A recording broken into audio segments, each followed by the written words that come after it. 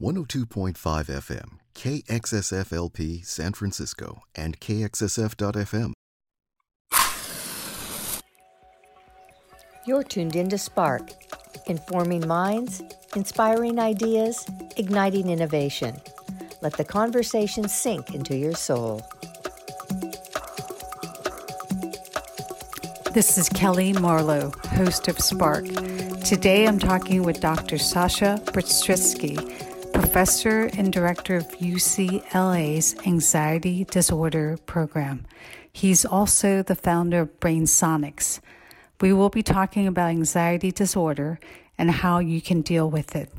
Also, we will be discussing his BrainSonics innovation that has woken people out of their coma and other possible disorders with this device. Thank you for joining me today, Dr. Brzezicki. What is the most common psychological disorder today? Well, anxiety disorders as a group is most common psychological disorder. And among those, most common is actually social anxiety disorder. But very frequently, anxiety disorders overlap. They come in bunch. People have different variety of anxiety disorders in the same people. So anxiety disorder is the most common. How would you define or describe an anxiety disorder? Well, anxiety disorder, it's people who really have a lot of fear.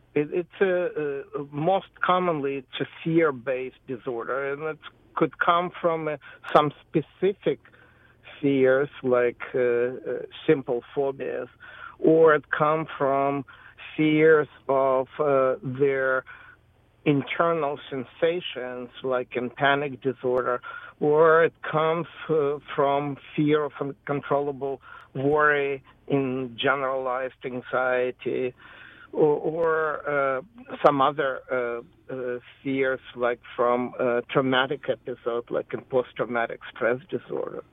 So there's social, and then there's phobias, and then generalized, and PTSD. Are there any other ones? There are many groups. Many groups. And that's why it is one of the most common disorders in mental health. It's 1 out of 3 people in the United States have lifetime occurrence of anxiety disorder, so it's very, very common. I usually would like not to go just by the labeling people with the disorder. I'm trying to understand dynamic interaction between different components of anxiety disorder that forms a picture. Well, 1 out of 3 people is a lot. That's a third.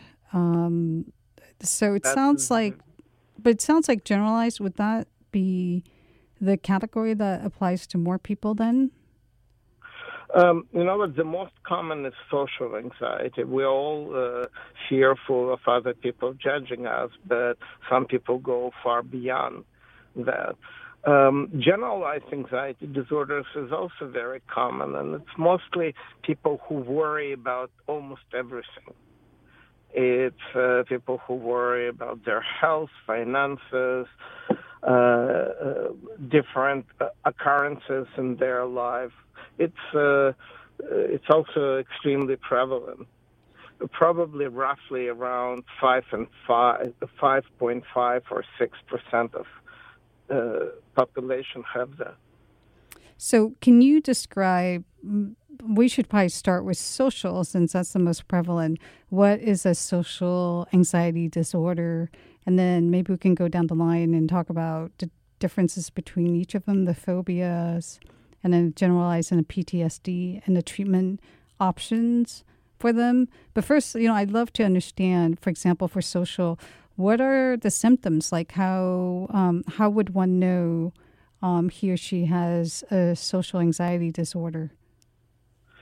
Well, let me tell you first two things. One, I usually do not try to fit people into categories. As I said, some people meet many or a few of anxiety disorders. I'm more trying to understand from the position of what we call ABC anxiety, where A is for alarm. It's like almost like a car alarm. It has in all of us installed by the nature. It's a rapid response system, physiological and psychological. And then we have the second system, which is belief. It's more complicated. It's our reality. It's what we remember. And access to those beliefs is sometimes compromised by anxiety, and we get stuck in false beliefs, catastrophic beliefs. And the third thing is coping strategy, is that's for C. People cope with anxiety in a certain way that sometimes seems to be good, but then it maintains anxiety. So if we're talking about social anxiety disorder, let me give you an example. Let's say a person who is going to present something, who he afraid will be judging him. And sometimes in generalized social anxiety disorder or generalized social phobia, people are afraid of almost any social interaction. So this person would go, say, on the podium, and suddenly they feel that they're sweating profusely, and that's their alarm. Their heart is palpitating. They feel dizzy, nauseous. And then they start worrying about their performance. This is B. They access the beliefs, and mostly catastrophic beliefs. People will judge me. I'm going to fail right now. I would not be able to present well. So they worry about that. And sometimes coping is they start making pauses, and sometimes they even could leave the podium. And that would be, or they will feel that people could see them sweating, and they would sometimes interrupt their speech and just leave, and then next time it's going to be even more difficult to give a speech. So that is one of the examples. But again, each of these disorders is extremely complicated.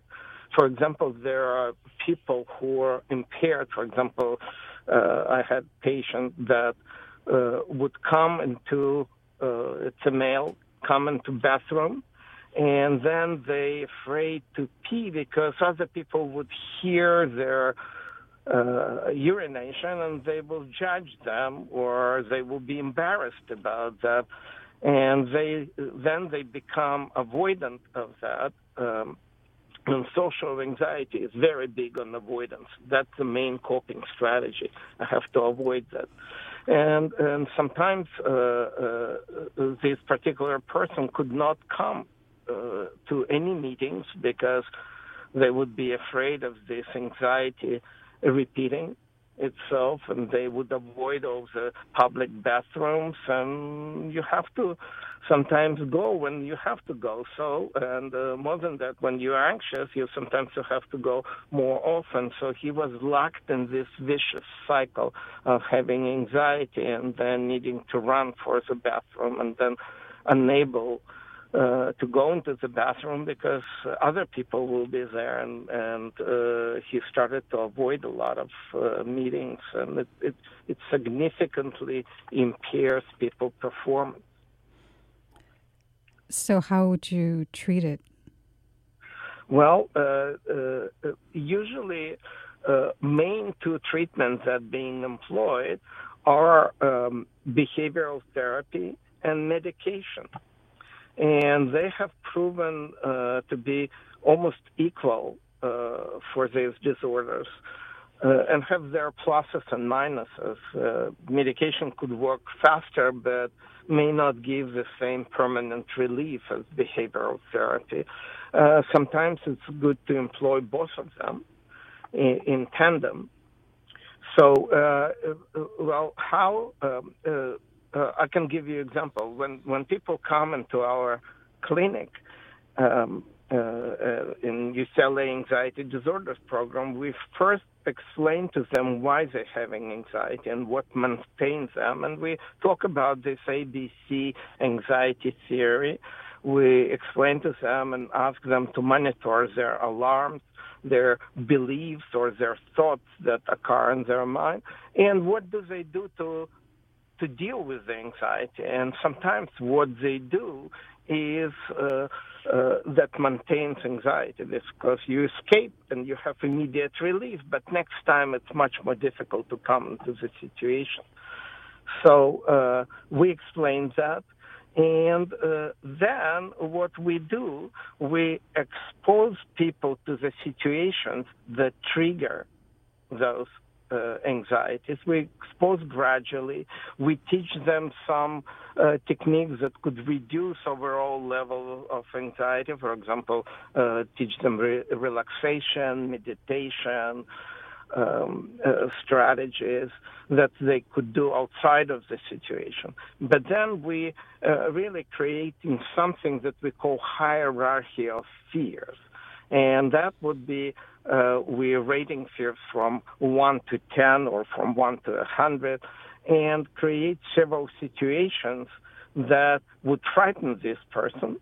And then would be we would expose them to kind of medium level, and then try to increase and increase and increase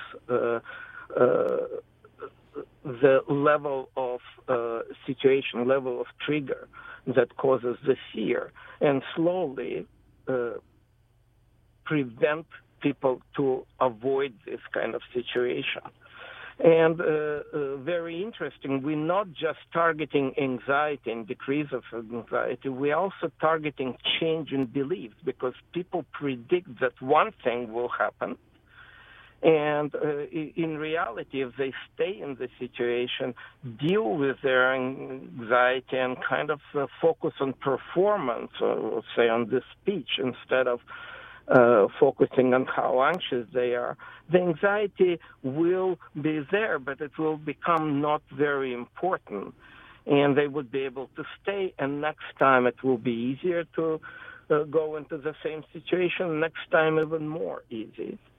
Now, some people would not be able to handle that, and because their anxiety is too high. You see, in ABC theories, all these circuits that drive alarm, we have alarm circuits, those who have access to our internal reality, to our beliefs, and those who determine our coping, they all interrelated. Brain responds as a whole. And sometimes we just resort to avoidance. If we start running in coping, all the energy of the blood supply goes to the coping, and we may be decreasing our anxiety alarm, but we basically incorporate the belief that the next time this situation is more dangerous, and next time people go into the same situation, they have much more anxiety, and that's how they maintain it over time. So we sometimes give people medications to reduce anxiety, and we mostly give the medications called antidepressants. They also help with anxiety, and also help accessing more positive beliefs. So people become more willing to stay in the situation. They become more willing to challenge. And it requires a lot of courage to challenge those situations. So I was about to ask you, which drugs do you usually pair to dial down the anxiety? What's the most common that's used for in these situations? The most common medication that is used for anxiety right now is serotonin reuptake inhibitor. They, as a group, the most common and probably the most effective. In anxiety disorders, they produce about 60 to 70% of relief. And in some people, they completely block anxiety, and they could go and just have temporary treatment with this, and they recover. And in some people, in majority people still need some form of behavioral therapy or instruction from their physician to go into the situation, challenge yourself, and also perform some anxiety-reducing strategy, speaking to someone more rationally in regular therapy or doing behavioral therapy by a specialist. So the most effective therapy is really to dial it down with medication physiologically, and then with behavioral, where you try to turn down the stimulant in showing them that they can actually handle it, and that it's a false belief. Is that correct? Right. It's learning new coping strategies. Learning new coping strategies. What about phobias? What are the most common phobias? Well, as I said, the most common phobia is a social anxiety disorder or social phobia. But there are many other spider phobias, snake phobia. And again, we all sometimes afraid of those creatures, or fear of dogs, fear of some open spaces, closed spaces. There are tons of phobias, and each of them has a convoluted name.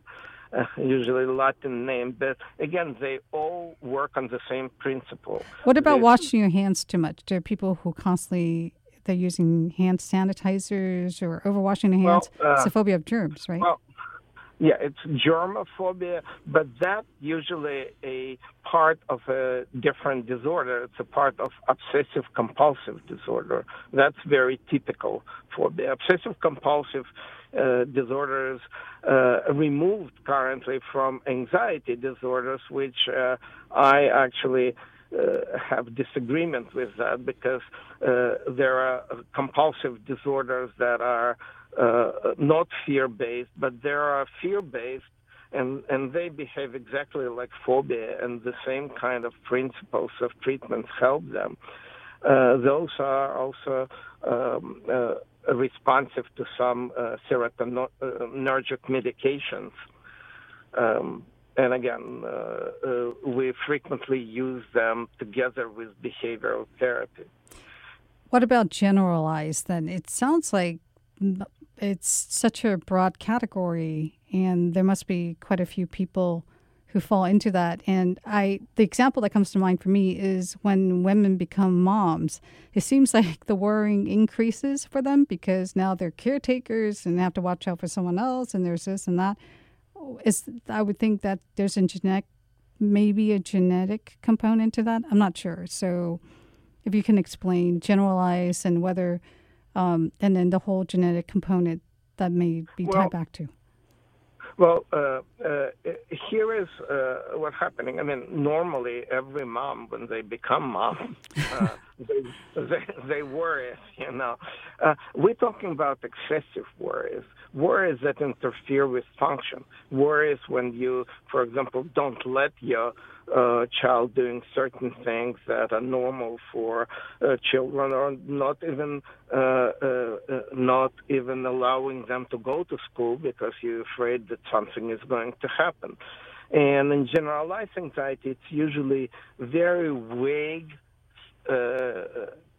worries that occurs, and it could cover a lot of different things. For example, people could worry about other people in their family.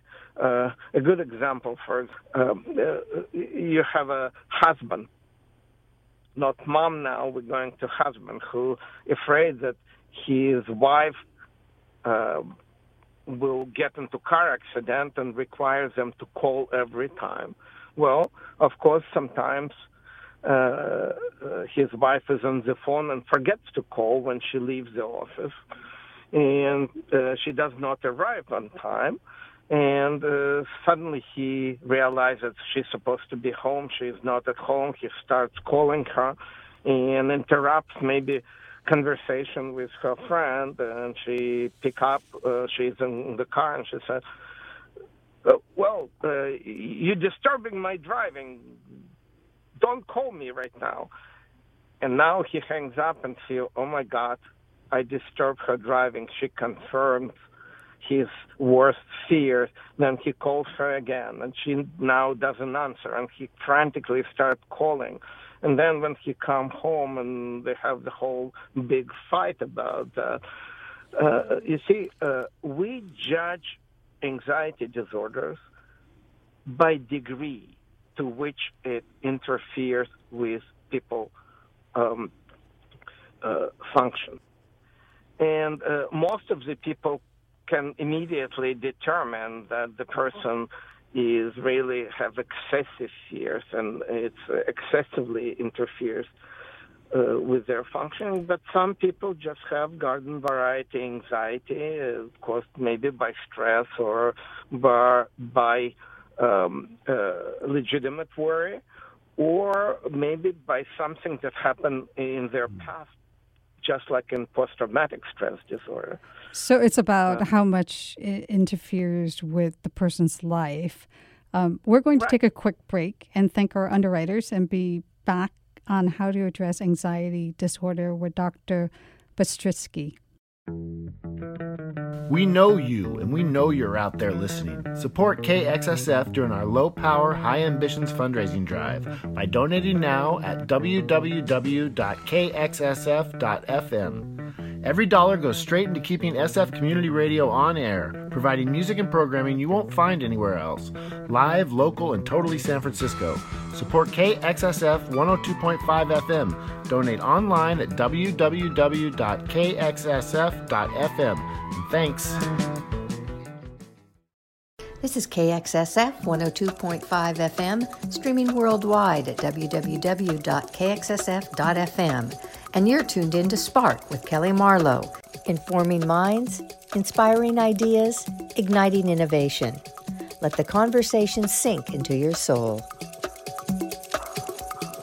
I was talking to Dr. Bystricky about generalized anxiety disorder before the break. We were talking about how it's really tied to how much it disrupts one's life. So going back to that, you were saying it. So if it becomes a big disruptor, it becomes problematic. That's when you need to seek treatment. Is it the same treatment strategy for generalized as it is with social? Yes, it is. But ABC is much more difficult to spot in generalized anxiety because almost everything is happening in the head. I gave you an example where some coping strategy happens outside of the head when the husband calling to the wife. But sometimes people just worry. Something triggers their worry. For example, they start to worry about their health or their partner or their husband or wife health. And nothing can reassure them. They say, no, they look sick or something like that. And that all happening within their head. They have a trigger which causes them to be physically anxious. It's very difficult to tolerate.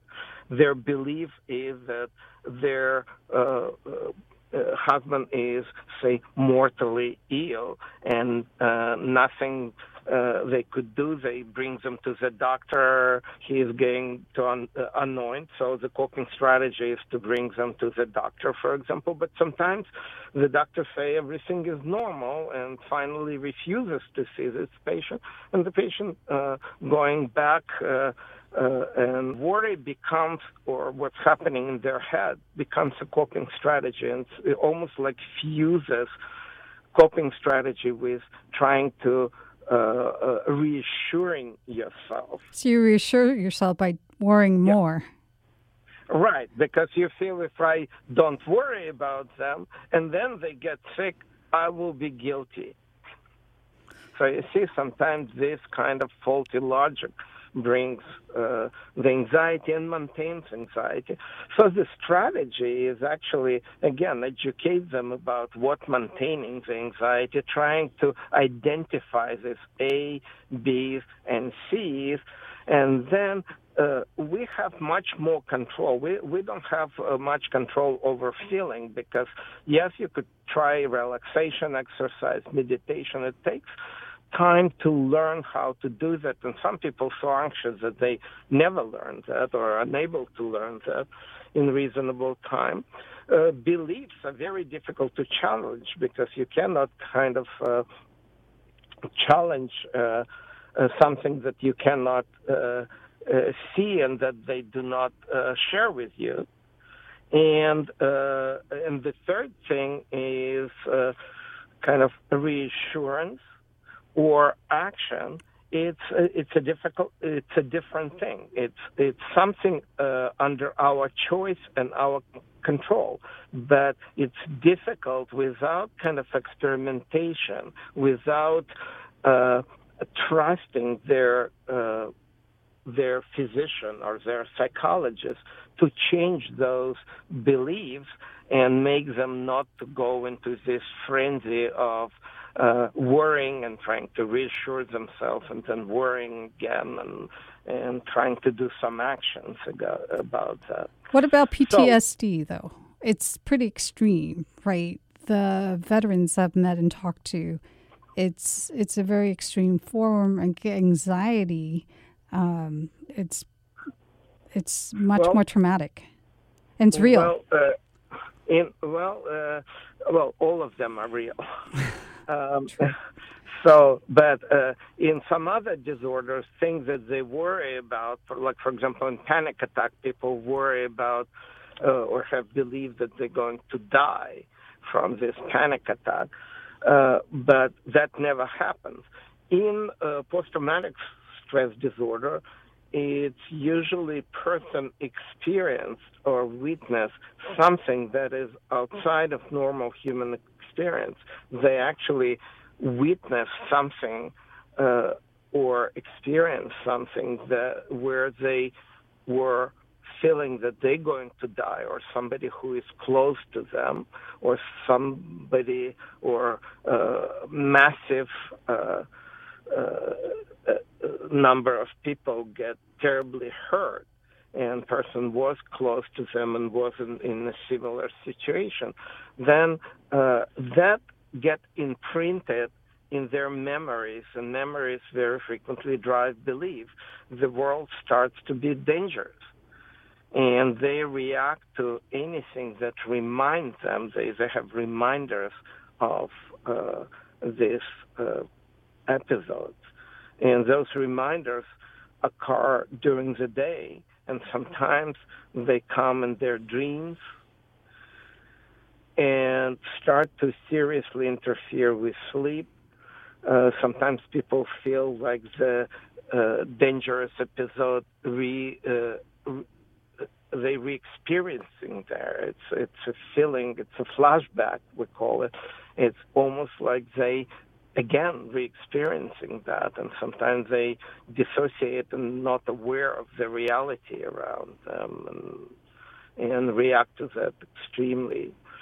So it's a very complex disorder, and it usually has specific triggers that actually specific episode of danger that triggered that.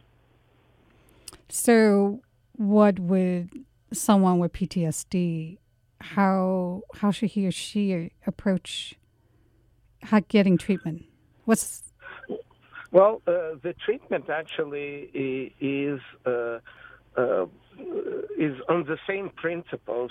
Sometimes it's a little bit different from the other disorders that you do a lot of basically going over and over the episode that happened, and you have to try to find the most vulnerable moment where they feel or felt that their life or body is disintegrating. And what works the best in behavioral therapy, it's prolonged exposure. Again, it works on the same principle, ABC principle. People have severe alarms, a reaction to those triggers. They have beliefs that they're in danger at that time, and they avoid situations or do drastic things to defend themselves when they don't need to defend themselves. But in the PTSD situation, they do actually physiologically feel, I mean, it is an extreme feeling for them, right? Because they've experienced it and it's imprinted. Right, and actually this extreme physiological feeling during the episode may be one of the things that gets imprinted and re-experienced when people meet with a similar situation or situation that has remote even similarity. These extreme strong feelings and physiological response return. That's why sometimes people recommend to give some drugs, for example, like clonidine, that blocks this physiological reactivity in close proximity to the episode. Like for first responder, PTSD became more chronic. So people, you see, each episode you're re-experiencing become its almost like its own traumatic episode. You're experiencing, and then you say, "Oh, I cannot go in this alley. That was dangerous for me because these feelings overwhelmed me, and I could have been attacked again, or something like that." So even re-experiencing, creating secondary trauma in those people. So you do a lot of kind of talking to them, explanation. Again, we do sometimes explanation of this ABC. We try to reduce arousal, for example, at night. And there are specific medications like prozazine that could be given at night to reduce reactivity and nightmares. And it requires a complex treatment. Believe me, even for simple phobia, the treatment sometimes becomes extremely complex. It depends on severity of the reactivity, how ingrained people believe that they're in danger, and how flexible are people to change them. So sometimes treating simple disorder and complex disorders of anxiety becomes almost the same. So it sounds like it's about how many different circuits get triggered at the same time? We right now, besides medication now and behavioral strategies, we're also trying to understand what circuits involved in specific disorders in specific people, and people exploring right now combining circuits modifications with behavioral therapy. Time for a short break, and we'll return more on anxiety disorder and how to treat it. Come celebrate life on the edge of the Western world. Join KXSF 102.5 FM on Saturday, October 12th for the Ocean Beach Art and Music Festival at Noriega and 45th Avenue. Hosted by the Outer Noriega Merchants, this amazing community festival features local artists, craft for kids, beer and wine booths, food trucks, kids' activities, and loads of live music from a dozen bands on 2 stages, including the Sandys, Hot Mountain Dips, and the Reef Riders.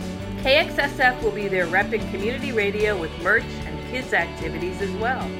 That's the Ocean Beach Art and Music Festival at Noriega and 45th Avenue on Saturday, October 12th between 11 a.m. and 5 p.m. See you there!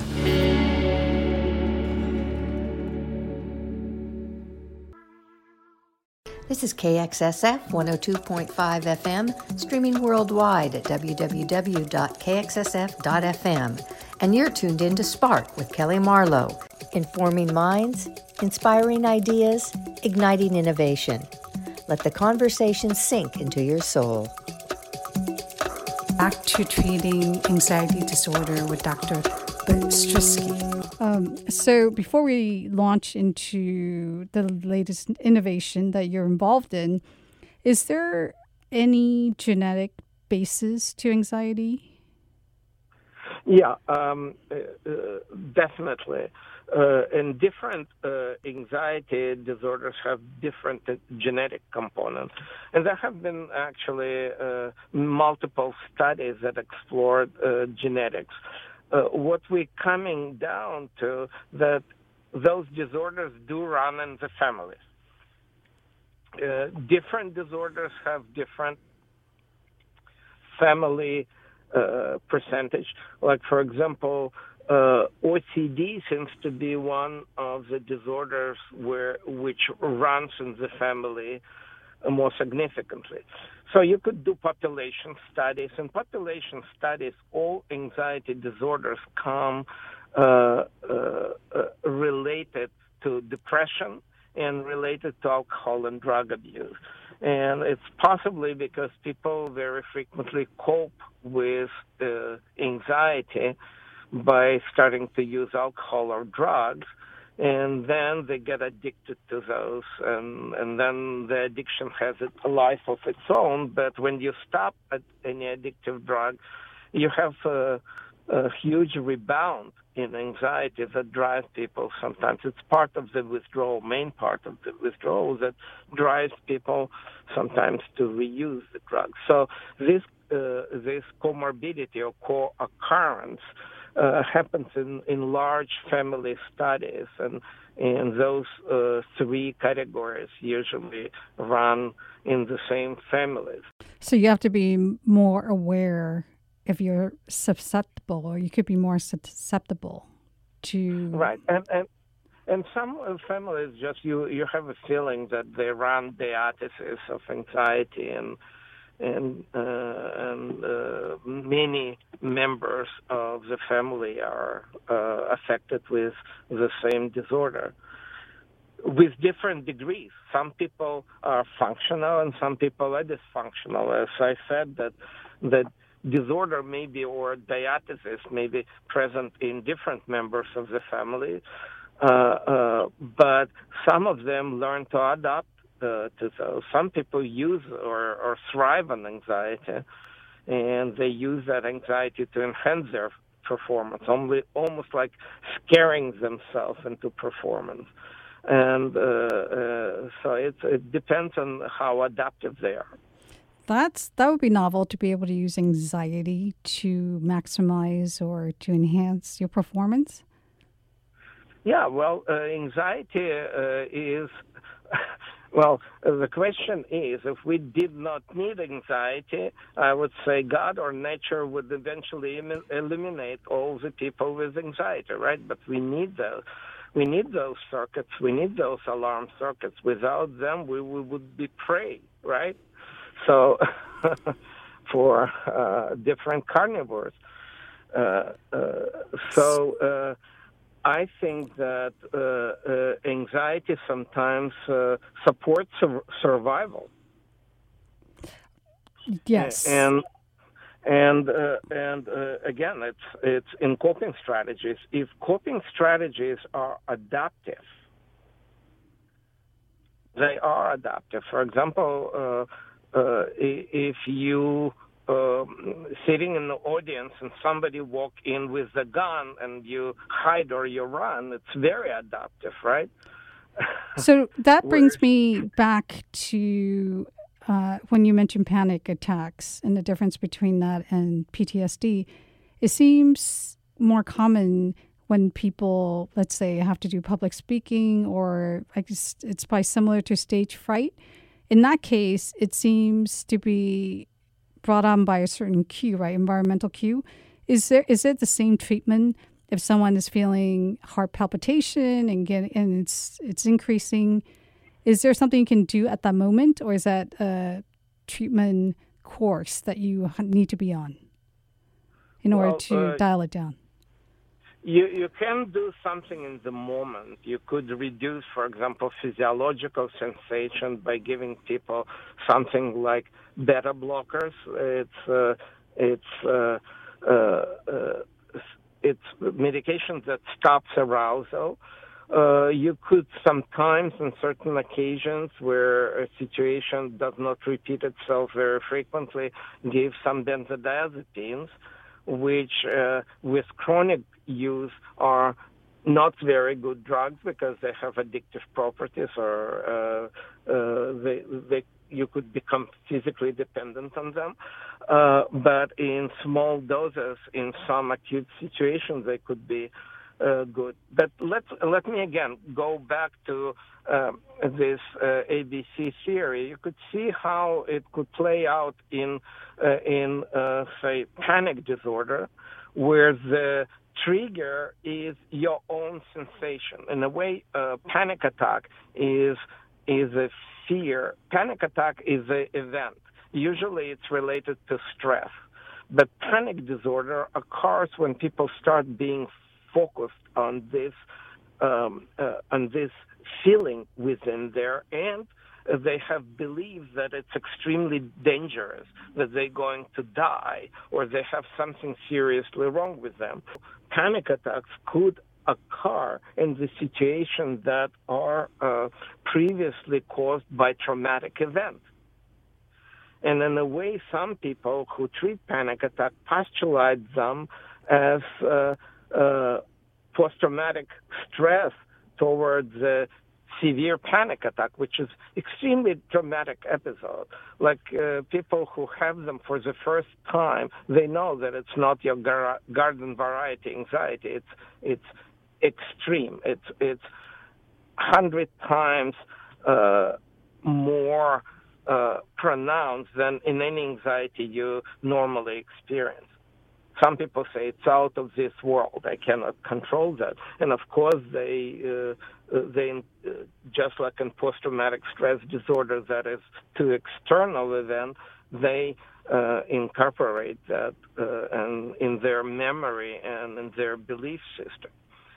So treatment for that is to expose to these triggers and again stop people from inadequate coping, stop them from running away from those situations, gradually take more and more courageous move toward becoming free of this disorder, free of phobias associated with this disorder. It's a highly individualized treatment because no one has the same disorder. People have different circumstances, different life circumstances, family circumstances.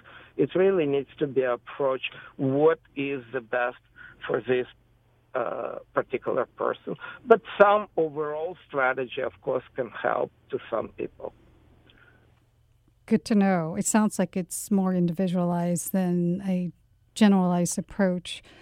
Time for a quick break, and we'll be right back with a new innovation for treating brain disorders. Join KXSF 102.5 FM at the Chapel on Tuesday, October 15th, as we present a double bill with singer-songwriters Jesse Mullen and Joseph Arthur. Well, I'm up on 24th Street and I'm looking at a life, standing on the corner watching people passing by. Mullen, the former D-Generation leadman, and Joseph Arthur of Fistful of Mercy and RNDM are on tour in support of their new albums, Sunset Kids and Comeback World. And if you're downtown, keep it light. You might be out within the forest heights. The Chapel is located at 777 Valencia at 19th Street. The show starts at 8 p.m. and tickets are on sale at the Chapel website, thechapelsf.com. Hope to see you there. You might be out within the forest heights. This is KXSF 102.5 FM, streaming worldwide at www.kxsf.fm. And you're tuned in to Spark with Kelly Marlowe, informing minds, inspiring ideas, igniting innovation. Let the conversation sink into your soul. back to treating anxiety disorder with Dr. Bystryski. He's also the founder of BrainSonics, a company that has created a device that's woken people out of coma. Can you tell me more about BrainSonics and the device that you are part of creating? Well, I have to thank for that, actually, my work in anxiety disorders. Many years ago, I started imaging work in anxiety disorders, and I think I did one of the first studies where we stuck people into MRI and provoke anxiety and assessed function of MRI, or very quick MRI take, where you get almost like a movie of what's happening in the brain. So we were trying to find out what circuits involved. And the way we did that, we took panic patients or generalized anxiety patients, and we gave them to read their own scripts. And they started either experiencing anxiety, but sometimes they would not experience anxiety, and we would ask them why, and they say, I tried not to think about that. So I realized that people think about what they want to think about in the scanner, so I need to remove that. I need to stimulate their brain using something else. So I started looking for answers, and I came upon some old studies that were done on animal brain that was modified by focused ultrasound pulses. Ultrasound is a sound that we cannot hear, and it actually could penetrate the brain in certain carrying frequencies and affect very deep areas of the brain, all the way to midline, all the way to thalamus, where all the wiring from the brain comes together. So we developed this device in UCLA, and also I did some work as a visiting professor in Harvard Medical School, and flying back and forth. And finally, we have the device. This is right now research device. It has licenses from UCLA and Harvard, and we trying to stimulate deep areas of the brain in the scanner. And you could imagine that it's kind of dream researcher device. You could stimulate, and we found frequencies on animals where we could activate or inhibit different areas. And right now, we could start to look and stimulate different areas of the brain and see how other brain area reacting. We're still trying to research and perfect this methodology, and so it's right now installed in 8 different universities, and we're starting to install it in different private centers. But our goal is to find out more how it works in the brain, and then apply it to the treatment. But the side effect of this discovery, we were permitted to experiment on coma patients by our Human Subject Protection Committee, mainly because those people may have nothing to lose, and we basically trying to find out if this device is safe. So the first person that we started to stimulate deep thalamic area woke up, and we were very surprised.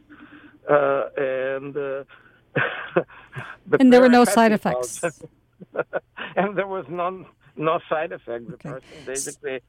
So as I understand it, the reason you invented this device is because you felt patients were not responding to existing treatments very well? Well, that was one thing, but also I wanted to study circuits, because basically right now we're giving people drugs, and they affect brain as a whole.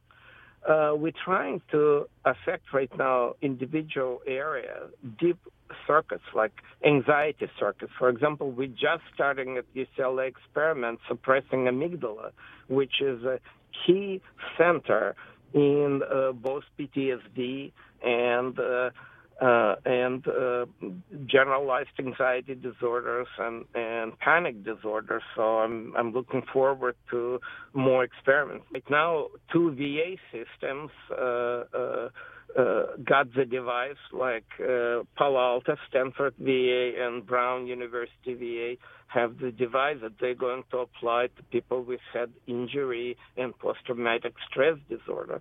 So I think as we're deploying the device and we're starting to study it in responsible way, our knowledge about how we could modify circuits will be expanded, and together with a new assessment of the circuits that we're developing in functional MRI, it will become the area is ripe right now for introducing new treatments for these disorders, and they would be more focal.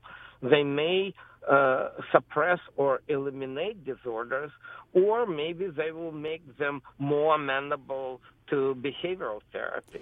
So right now, those people who do not respond to behavioral therapy or medication and do not respond to RTMS, going on to have electrodes inserted in their brain and modifying their illness this way. For example, there is approved device for insertion of electrodes in the brain, and at UCLA we have this program, and we work with the Department of Neurosurgery, and I'm in charge of this program. And but those are drastic measures reserved for very, very sick patients. And I hope with our device, we will be treating, say, OCD patients that we're using electrodes right now. 2 of our investigators, one in Baylor, one in Harvard, right now won breakthrough award in OCD, and they're going to start experiments using BrainSonic's device treating obsessive compulsive disorder, and I hope the results will be spectacular. So but the device has the ability to either activate circuits in coma patients or suppress circuits in anxiety disorder. So it has the ability to do both. Its ability to do both, because we need to, since we could move the device and stimulate or activate or inhibit different areas, this gives us an opportunity to try different locations, and in different patients they may be different. We have very dynamic brain. So what my hope, how the treatment of mental disease will look like, that we will be assessing them with specific tests in a functional MRI, identifying which circuits exhibit weakness, correlate that with human behavior, and then administer modifying techniques to modify those circuits to affect the best possible outcome.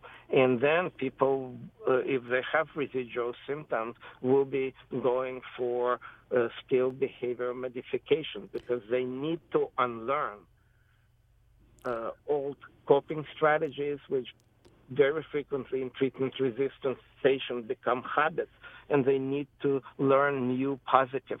So everything still comes down to learning. Right. So, and maybe we would be able to enhance learning by applying our device to memory area. So it increase access to them. So it's multiple applications. We're just at the beginning of extremely interesting and fruitful journey. This is very exciting. I can't wait till you make me into a superwoman with that device. Then I won't forget anything. So back to I'll put you in the queue. Yeah. I can't wait. Back to our discussion about anxiety disorder. What would be the call to action for someone who is feeling highly anxious? What would be the steps, the top 3 or 4 steps that you recommend? Well, the first thing I would recommend is if it interferes in your life and does not go away with some of the methods that like herbal medications or some relaxation exercise, and so on and so on. If it doesn't go away with that, find a professional help. The professional help is available. There is an organization, Anxiety Depression Disorders Association of America, ADAA.org. There is also anxiety.org. I believe you would need to get evaluation and then apply the treatment they recommend. And again, the menu of treatments would be medication, behavioral therapy, combination of thereof, and then do behavioral therapy, which is not immediate thing. It takes a bit to unlearn poor coping strategies, learning new strategies. Somebody has to teach you ABC concept of anxiety so that you know how your symptoms interrupt. And anxiety.org, we actually have a way how you could monitor those. And then be patient. This disorder usually requires patience and optimism. Majority of anxiety disorders are very treatable. They go away.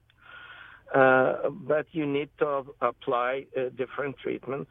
If you become treatment resistant, try to look for specialty programs or specialists in that disorder, because they may find out what went wrong with the previous treatment or what is needed to be done as the next set of strategies. Let's say that there are a lot of treatments.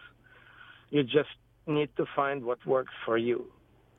Okay, so I love to always end with a transformation story using these steps that you just recommended. So could you tell us about a patient that you work with and how these steps were applied and how it worked for him or her? Something that comes to mind, for example, a story of this person, a writer, who had social anxiety in combination with panic, and he was completely homebound because he was retrieving from social interaction. And finally, anxiety disorders does not give up.